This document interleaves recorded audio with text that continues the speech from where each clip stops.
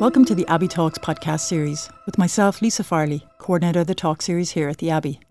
On the 40th anniversary of her debut on the Abbey stage, Karen Ardiff talks with me on a pre-show matinee morning about being an unmanageable sister at the height of the referendum last year, the sense of urgency of the repeal campaign and the stillness of the aftermath. From Rathmines Road to Ballymun, Karen talks about her approach to character, the expectation of emotion, a refusal to weep, and the perplexing riddle of how to remind your body that you're only acting. We talk about creative control, common sense decision making, and the complexities that are revealed when you're the author of your own work. Enjoy this podcast. We are an hour and a half from showtime. Do you have a pre-show ritual, and am I eating into it any time now? Well, this is just perfect for pre-show ritual. But I do really. I go up to the dressing room about an hour before, depending. Once we're into a run, about an hour is fine. Chat to the girls. That would be Mary O'Driscoll, Claire Barrett and Charlotte Bradley.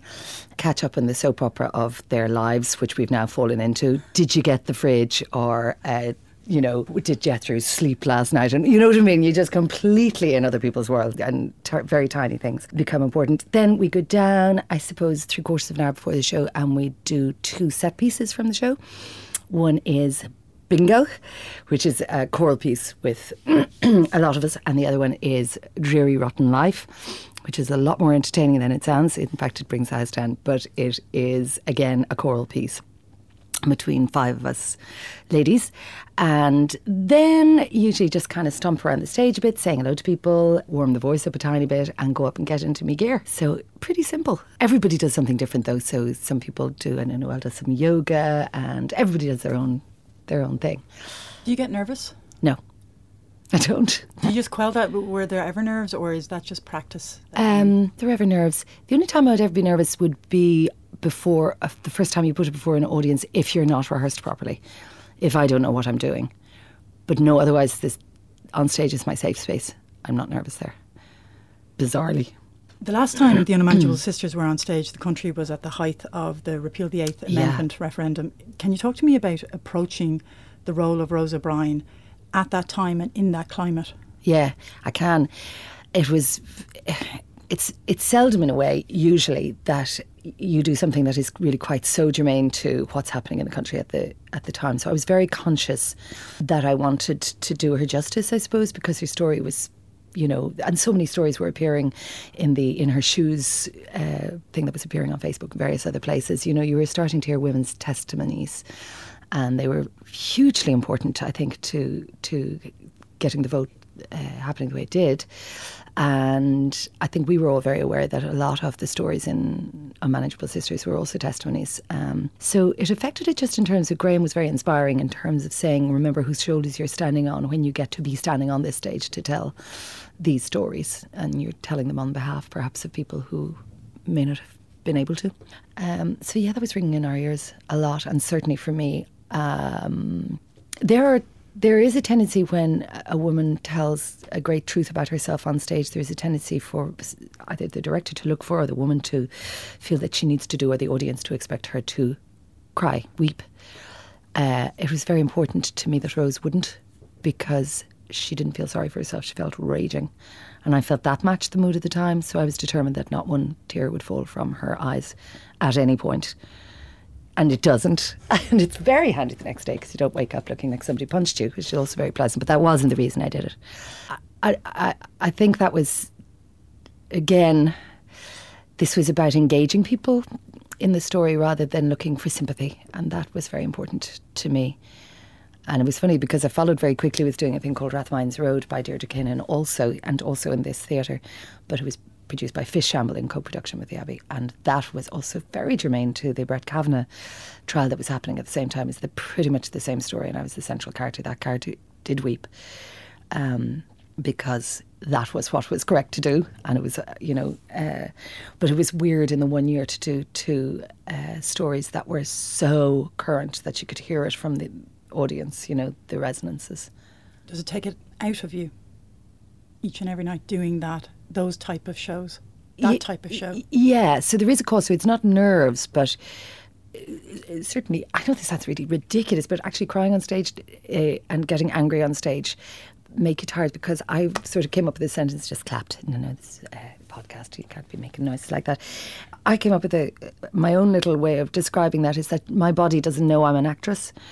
So my mind does, but my body doesn't. So when I cry or when I get very, very adrenalinized, that's not a word, but heck, and angry, it does, yeah, your body reacts as if it's happened to you. And I'm going to use a very odd phrase, in real life, you know. So yeah, it can take some time to come down from that. You feel it in your body and it remains in your body. Yeah, definitely. Certainly, the Rathmines Road character I found invading my sleep. And funny, that was the weirdest one. I remember going during Rathmines Road. My husband is Michael Glenmurphy. He's also an actor, and he was doing a new show called The Lost Case. It was the second iteration of it. And there was a scene in that was set in a lot of it was set in the flats, and there was a scene with some young men, and there was a lot of loud pumping music, and you were invited in singly, basically on your own. And I went to that show, an afternoon version of that, just before going to do Rathmines Road, and I couldn't walk into the room. I did eventually. I just it seemed against all logic to walk into that room. And I did eventually, because I said it in my own head. I looked around the room and I said, 3 of the people in this room have been over to my house for dinner, but they're so flippin' incredibly realistic. Yeah.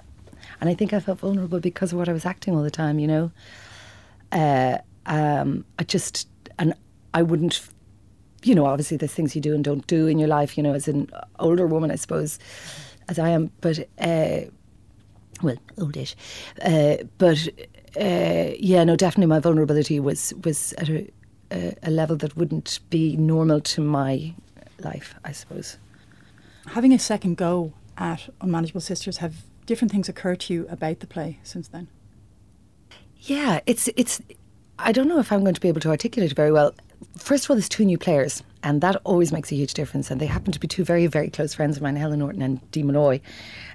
So the relationships are slightly different. So, for example, I think my character has more of a relationship with Marie. She's not quite as isolated, perhaps, as she was before. Not that my character didn't have a relationship with Marie before, but there's just different people on the stage. Partly that. Partly, I suppose there's the sense of urgency about the 8th in the last production. For me, I don't know precisely exactly how every other actress on stage felt personally, because I wouldn't presume to know.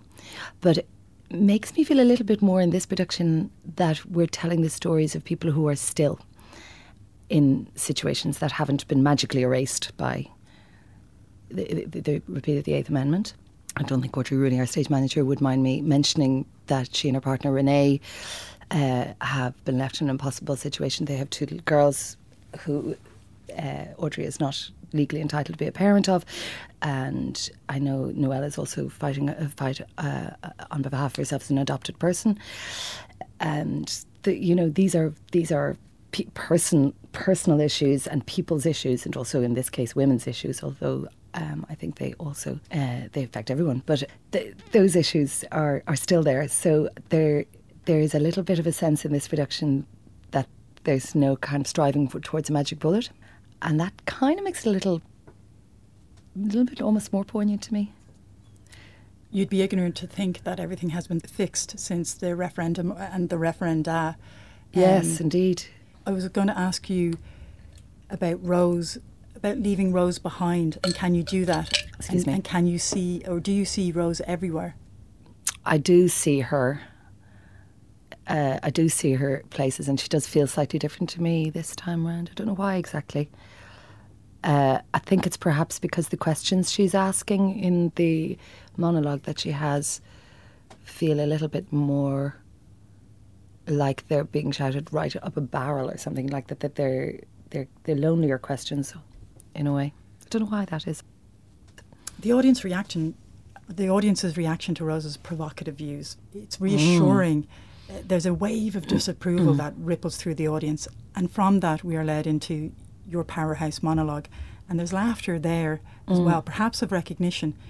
Watching you on stage, it looks like you gather the laughter as fuel for Rose's speech. I feel as if you're taking it back, and as you say, you're not crying. No.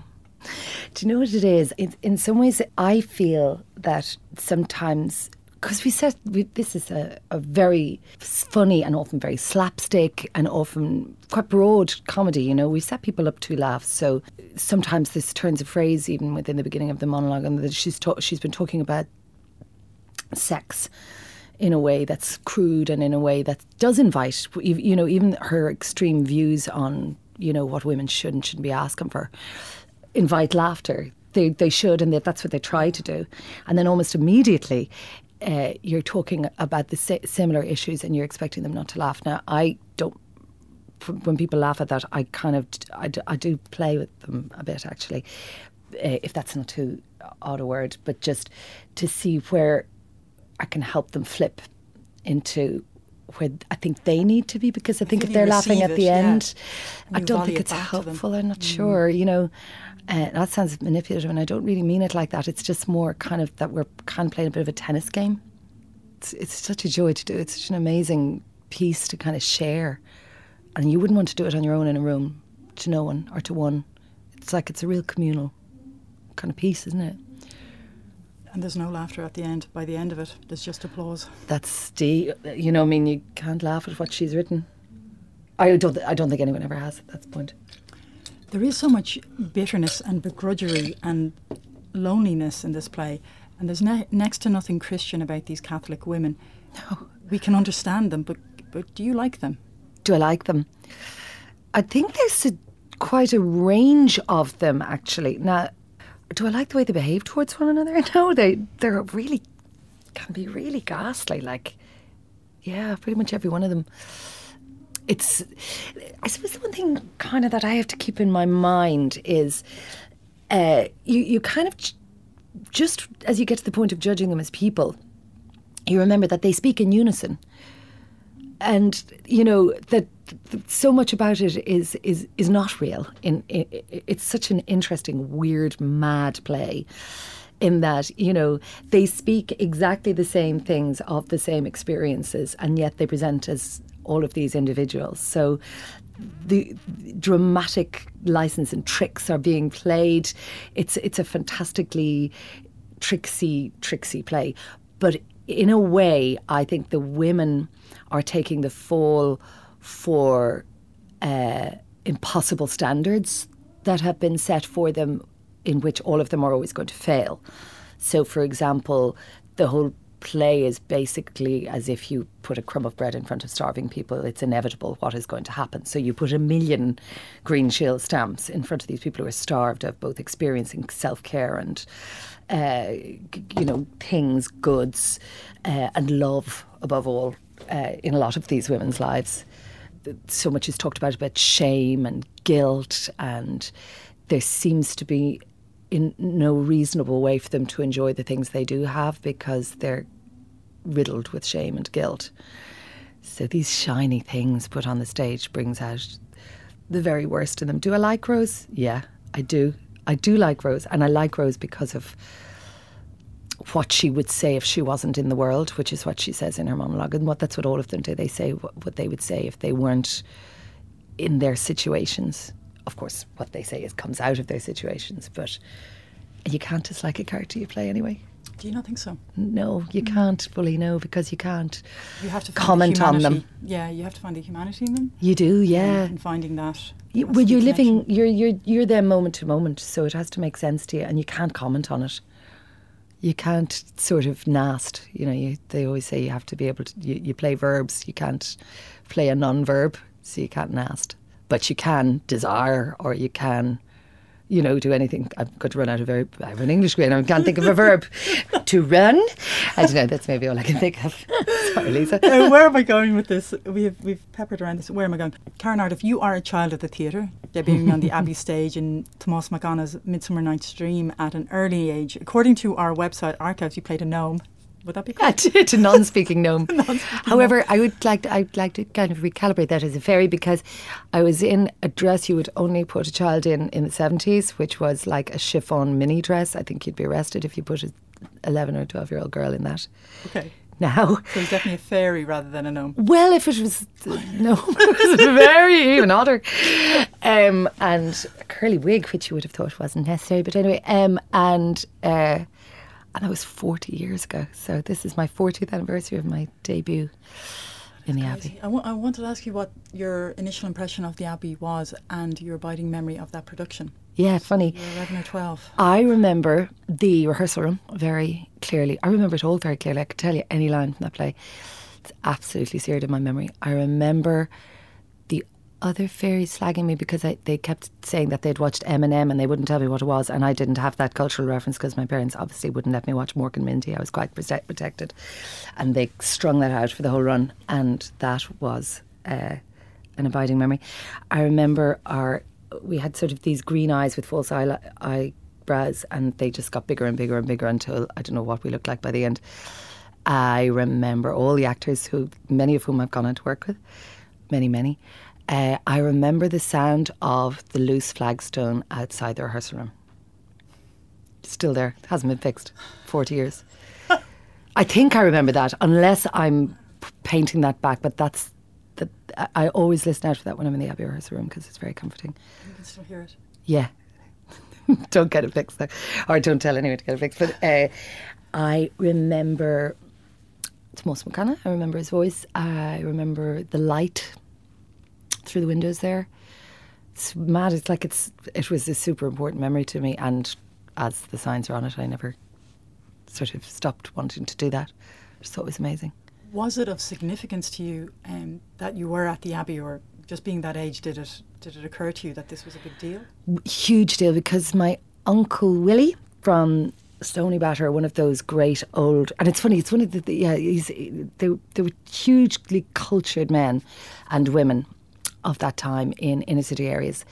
I remember my Uncle Willie and his companions, one of whom was blind and one of whom was deaf, and when my uncle's voice started to go, they were just the way they communicated was hilarious. They kept forgetting what the other person's deficit was and slipping up. But anyway, they used to sit in the corner of Walsh's in Stoneybatter, and they would have passionate arguments about opera and was F.J. McCormick the greatest actor ever, and this lesser known, bit like that Freddie character in The Dead, who talks about that opera. Do you know that one? When he's out of his box. So he had talked to me about the Abbey. Had I been, probably. I know I'd been to the Gaiety. I know I'd seen Ray McNally doing Death of a Salesman because Willie had brought me to that. And, and my parents went to Gemini Productions and all of that. But these were not people in the arts. So I was where the Abbey was a big deal, yeah. So you came from a culture background? I suppose so, yeah. But I mean, none of us, my father and his father were printers, and, they were kind of quite political. I think my grandfather was in Kilmainham Jail and Manchester Jail for printing certain literature during the Rising and all of that kind of stuff. So, but yeah, they went to stuff, and they used to go to live music, and they would have gone to see the Dubliners, and they would have gone to see, all of that kind of crack. So your route into, say, acting, if you're on the Abbey stage by 11, then you would have gone to drama classes. Yeah, I went to Betty Ann Norton. The reason I did was because I was born with a tongue tie. So that was cut a couple of times, and that's why I was sent to speech and drama classes, ironically. So I went first when I was about 4 or 5, along with Helen Norton, who was in my school in a year ahead of me. And so I've known Helen since then. Fellow unmanageable sister at the moment. My fellow unmanageable. And then I went to Betty Ann Norton's classes in Harcourt Street at the age of about 7, where I met Jim Culleton, who now runs Fishamble, and Paul Keoghan, lighting designer extraordinaire. And, there's a whole load of people who met, like when we were children, really, bizarrely. And, yeah. And did you enjoy it straight away, if you were there for, say, elocution, for, as you say... Yeah, because you did drama as well, so the elocution was grand. Although it taught me reading ahead, to read ahead, which is because I also started doing voiceovers as a child, which is another bit of it, A lot of it started from very young. And so when you're at school, going to say leap into secondary school, maybe late primary, secondary school, because you were doing acting all the time, were you popular, or was there any jealousy in the fact that you were out there doing things at the Abbey and other theatres as well, and voiceovers? Like, no, I didn't really do anything in other theatres. I would have done, you know, shows from Betty and Odin. But no, I had my few friends that were very close. I think I was probably, likeable enough, but I certainly wasn't the centre of attention. And I was quite a protected child, so it was one of those cases that I kind of usually wasn't allowed to do most of the things that the other girls were doing, you know what I mean? So going to drama class was a huge outlet for me. And so many of my friends are friends that I made from that time, and so many of my colleagues actually as well. So it was a natural enough step for you to then go on to study drama at Samuel Beckett Trinity. Yeah. In those years, was there anything in those years that knocked you, or was it just a breeze to you? Because I know so many actors who say go into training courses and they love singing or they love dancing, and then they're in a class of like really good singers, really good dancers, and then almost the joy is taken out of it by learning a technique. I know what you mean. It was slightly different for me because I did a 2-subject moderatorship, which is, so I did modern English as an academic subject and drama as an academic subject. And there was a huge practical side to it as well, but it was quite an academic course. So, and as you know, in academia, you don't really, look at your essay alongside somebody else's essay kind of thing. It's not quite so competitive. Comparative. And so I did a huge amount of shows in players, and that was, you'd play all kinds of roles from making the sandwiches to, I just loved it all, I have to say. And I don't feel like it was, that I went in and went, pazzow, here I am. Just enjoyed mucking in and hanging out with people who were all like the people in my drama class who all enjoyed doing that stuff. When you're in, say, in the course that has the academic side as well, and then you're in players, in which do you think you learned most about the craft of acting? I suppose in a way by doing it, but I mean, you'd really learn most by acting with people and looking at them and working with people, and in the early days a lot asking people's advice. All the best advice I got was stuff I actually asked people, what would you say is the most? Do you remember what that kind of advice was, and do you still use it? Yes, absolutely. Favourite one, bit of a name drop, Sinead Cusack. I was an extra in The Three Sisters that they did with Cyril, and I asked her advice, and she said, people are inclined to believe you. I thought that was genius. So drop anything that'll bar them from believing you, and don't worry about any of the rest of it. Isn't that brilliant? Good. People are inclined to believe you. I love that. The leap from drama school to, say, working as an actor, was that a big leap? And when did you feel, was there a specific moment that you felt like a legitimate actor, that you could call yourself an actor or an actress, by the way? Doesn't matter. Yes and yes. So very soon after, when I was in college, myself and the late Siobhan Miley, who played Peggy and Mike here on the Abbey stage, opposite Michael Murphy, who became my husband. So there you go. And she was a good friend of mine in college. But we had done a puppetry course, and they did the Yates cycle in the Peacock with people like Alvin Frey, Kieran Hines, and all these marvellous people. And they had these giant puppets that the guy who ran our puppet course, John McCormick, who ran the whole course, in fact, a wonderful man, had designed these enormous puppets, and myself and Siobhan ended up going in as puppeteers, so kind of essentially invisible. And then, did a summer company of doing plays all summer in Players with Jim Culloden and Paul Keoghan and, all of that lot, called Strange Days, and Richard Cook, who's now my agent. But then went into the Gate as an extra in Three Sisters, and in that show I met an actor called Michael Pennington, who ran with the late Michael Bogdan of the English Shakespeare Company, and he invited me to audition for that and one day, and then gave me a list of places they were touring to, and I went away and went to a phone box and called the Gate and asked could he come to the phone, and said, did you just offer me that? And it was a year's tour with the English Shakespeare Company, doing 2 plays, Coriolanus and Winter's Tale, based in England, But we spent a month in India, a month in Australia, went to Japan, Finland, Germany, and all over England. My mother nearly had a seizure, as you can imagine. I thought she was overreacting, but of course there were no mobile phones, so I'd phone her pissed out of my head and from like a hotel in Calcutta, you know. Yeah, nothing to worry about. Nothing to worry about there, and she didn't know a single soul. Anyway, there was all kinds of things, shenanigans. From then on, I thought, yeah, that's what I do. So when you're working on such a tour and you're straight out of college and you have a year's work, and on such a tour that would broaden your view of that there is work beyond Ireland and work beyond Dublin. Were you ever tempted to relocate to London or any of the other bigger cities? I really wasn't. I don't know why. Well, I do, I suppose. I remember going to a couple of auditions there when I was over there, and you'd travel for miles, you'd sit there with people you didn't know. I remember going for an audition, funny enough, for a Playboy the Western World, which I didn't get, and there were 3 girls there who were barefoot with back-combed hair and kind of, you know, smudges on their face. They'd come dressed, and I thought, this is awful. And one time I remember a director asking me why I hadn't gone over to, why I'd stayed in Ireland or something, why I didn't think I could make it over in England or something. Anyway, made me mad. But I thought that it wouldn't be a very nice city to be unemployed in. And I figured, unfortunately, given the profession, it would be better to be in a city that was nicer to be when you're unemployed, because that was definitely a feature and still is, you know, at times. So that makes so much sense. You know, so much logical sense.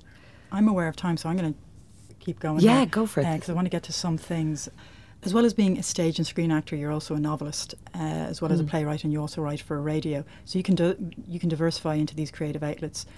When you're an actor, you wear other people's words, but when the words are your own and you write about what you know, do you need to disguise that trail of biography a bit? That's a really good question. You've done this before. It's funny. I wanted to write for a very long time, and true story, I started getting a thing where if it said the word write or book, my throat would close.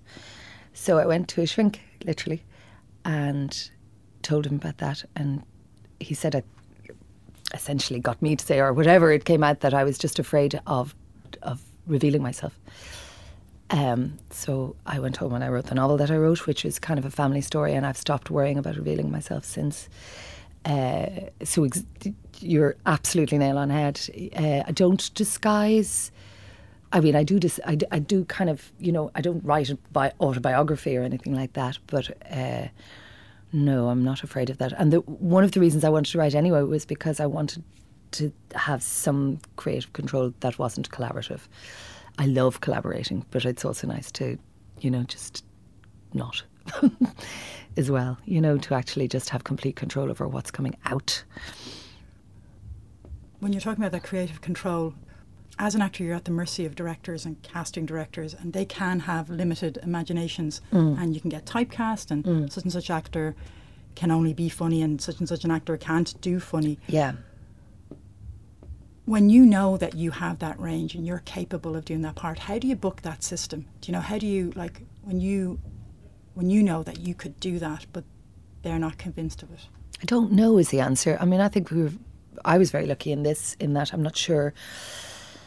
Graham McLaren isn't from Ireland, he's from Scotland. I'm not sure an Irish director would instantly have thought of me for an inner city part, although subsequent to it I've played quite a few and on screen, you know, because again sometimes that kind of breaks something down, do you know? You need just one role so that you can prove yourself in it, but if they're not willing to see you like that, or they're incapable, I get frustrated on other actors' behalf, you know, because you know that an actor is capable. Sure, that's their job. They're capable of anything. I remember a friend of mine, Frank Siobhan, used to say to me that in the 80s it was even worse in Ireland, that in the 90s that God, you better not let anyone know you can move. You know, that you're good at movement or anything like that. In those days, that would make them think that you wouldn't be able to act. You know, that you were a movement person. That, like, you know, do one thing. Yeah, I think that's changing hugely though now. And also, when you look at, say, the younger people, even in the younger women in the Unmanageable Sisters, they're all just multi-talented producers and actors and, you know, creators, and it is kind of completely different now, you know, in that sense. The thing of being able to show what you can do as an actor, I suppose that's always going to have been a problem for actors, and really the people who work most are the people who get to show more what they can do. I guess that's always been a difficulty, you know. I'm kind of relishing at the moment having quite a few different things to do and quite a few ways of kind of showing, you know, what I can do in order to, hopefully that, you know, I love working on new plays and that, and you need someone to take a leap with you. Yeah. You talked about that the stage, when you're on stage, it's a safe place. Does acting come easy to you? I enjoy it. I don't... The only time I've ever... Funny enough, the only times that I've ever found it difficult is when you're playing a smaller role. That's harder because you don't have the time to kind of immerse. So as I get older, I find it usually is easier because you're usually playing parts with more substance or parts that have a lot to them. So it wouldn't be one of the ways I'd characterise how I feel about acting, is that I find it difficult. I don't think I find it difficult. That doesn't necessarily mean that I just go, right, I'll just slop this performance out, you know. I find it labour intensive and immersive, but I absolutely love that, you know. Yeah, you wouldn't be in it if it was excruciating each and every time. The hardest thing, I think, say in The Unmanageables, is that we have to freeze during some quite long monologues. If you get into an uncomfortable position where you're on a nerve, that's hard. That's one's own fault, I suppose. Wanted to ask you, you've been an actor all your life, and a lot of life would have happened to you, as it does to all of us, throughout those years. And there are a lot of sacrifices as an actor that you have to make, and the show must go on. And I'm thinking in terms of births and marriages and wakes and funerals. Yeah. How do you deal, as you say, that when real life collides with your working life and those priorities that are involved there? Yeah, I think it'd be tricky. My dad Gil, when I was teching something, I remember just left the tech for a while. Everyone was very understanding, came back, and you just, it is one of those things that, you know, you do have to sometimes come to theatre having come from something that is, you know, you'd rather be going home and pouring a glass of wine. I don't mean that in just a kind of a lazy way. I mean just, you know, when something has happened in your life that's difficult. Like I know people who have gone on after somebody has died that day, or, you know, they've received very bad news or that. I don't know how I feel about that. It's very hard to make an understudy system work over here. It's one of the only jobs. Seems to be, that you would have to do that. Have to go out under such circumstances. Yeah, and certainly, you know, I mean, I think we've all had the experience of going on feeling really unwell. Do you know, that's happened, but I don't know what the solution to that is. I wasn't working when my own dad passed away, so I didn't have to go through that particular experience, so I haven't had it in as stark a way as it has been for a lot of other people. Get back to. No, I've just always been curious about that because you know, when stuff happens, everyone else can take some time off. And if you just happen to be in a run. Yeah, you'd have to stagger through until someone else could go on stage with book in hand. I do remember when I got pregnant with my son Harry, I was on stage with Mick,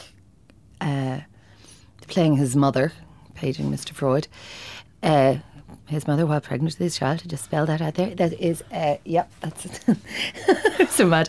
But I was performing a night and I was doing Fair City during the day and I couldn't get out of either of them, you know, and because I wasn't announcing it to anyone, but that was really hard because that was very tiring because I was growing a person. And your character on Fair City would not have been pregnant?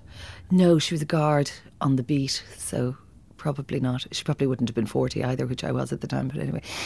It was artistic licence. But well, it was just that you have to be written out, you have to, you know, all of that kind of thing, so you just sort of find yourself in those situations. But then not many people are able to take time off work in their first trimester or second indeed. So the sacrifices can, you know, sometimes be balanced by the benefits as well. Absolutely, I feel. For me, absolutely. There are also times when, you know, you would call in sick for another work for personal reasons, and it can work to your advantage to come in and get out of your skin. But I wouldn't say that would be the case for everyone. I'm sure people have gone. In fact, I certainly know people who have gone on in situations that are quite unthinkable. Would you say that the theatre community is a comforting community, so that when you are going through those terrible times or going through trials, that you come in and you have good friends or people, as you say, that you've known since you were... Yeah, the theatre community is second to none. It's unbelievable. And it's one of the reasons my husband was working in England for 25 years and his brother, sadly, Tom Murphy, passed away. And we met that night, bizarrely. And so that was one reason why he came back. But the other reason was he was absolutely overwhelmed at the community's just outpouring of love and support. It's unbelievable. It really was. And it is an amazing community. It's a privilege to be part of. Because you came into the Abbey, say, when you were so young, and then you've worked here for decades, it seems there, on and off for every year and then every couple of years. What does the Abbey mean to you?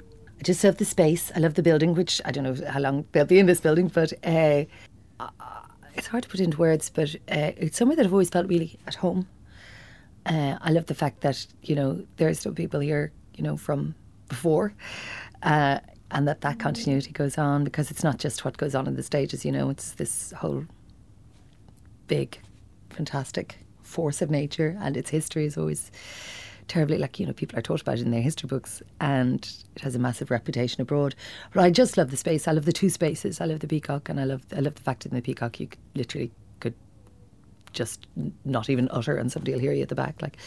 And I love the wood at the side of it. I love the whole thing. I just love it. I love the sound of the Lewis.